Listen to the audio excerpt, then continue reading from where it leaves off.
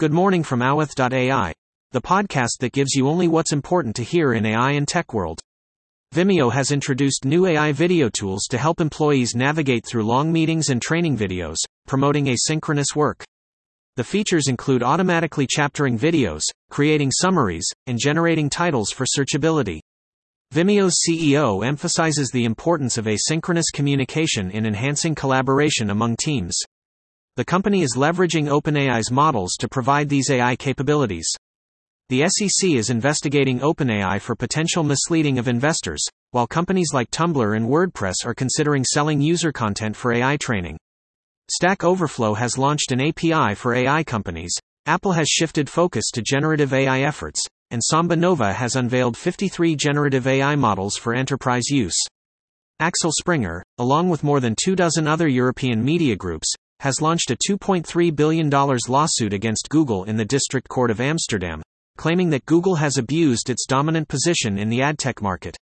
The publishing houses allege that Google has acted as a broker, auctioneer, and sales agent at the same time, preferencing itself in the ad buying process, causing significant losses in ad revenue for the media groups.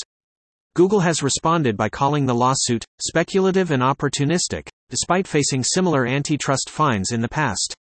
If Google loses the case, it may have to break up its ad business.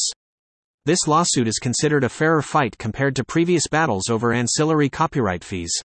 The founder of FTX, Sam Bankman-Fried, is facing major charges and is attempting to spin his way out of a conviction with the help of his wealthy and connected family.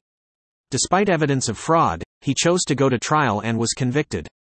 His family is orchestrating a sympathy campaign to reverse his conviction and portray him in a more positive light. They are using expensive lawyers and a PR firm, paid for with money from collapsed crypto companies. Bankman-Fried's parents are being sued for funds received from their son. The family is trying to paint Sam as a victim, but he has lived a lavish lifestyle and shown signs of dishonesty and sociopathy. The text discusses key events from yesterday, including political developments such as court cases involving former President Donald Trump, legislative actions in various states, congressional deals to avoid a government shutdown, EA layoffs, Snowflake CEO's exit, and Mark Benioff's AI tirade. Deloitte's 2024 Technology Industry Outlook predicts growth in areas such as cloud computing, AI, and cybersecurity. In the last 2 weeks at OpenAI, several challenges have arisen. The Sora demo impressed many but failed basic physics and biology tests.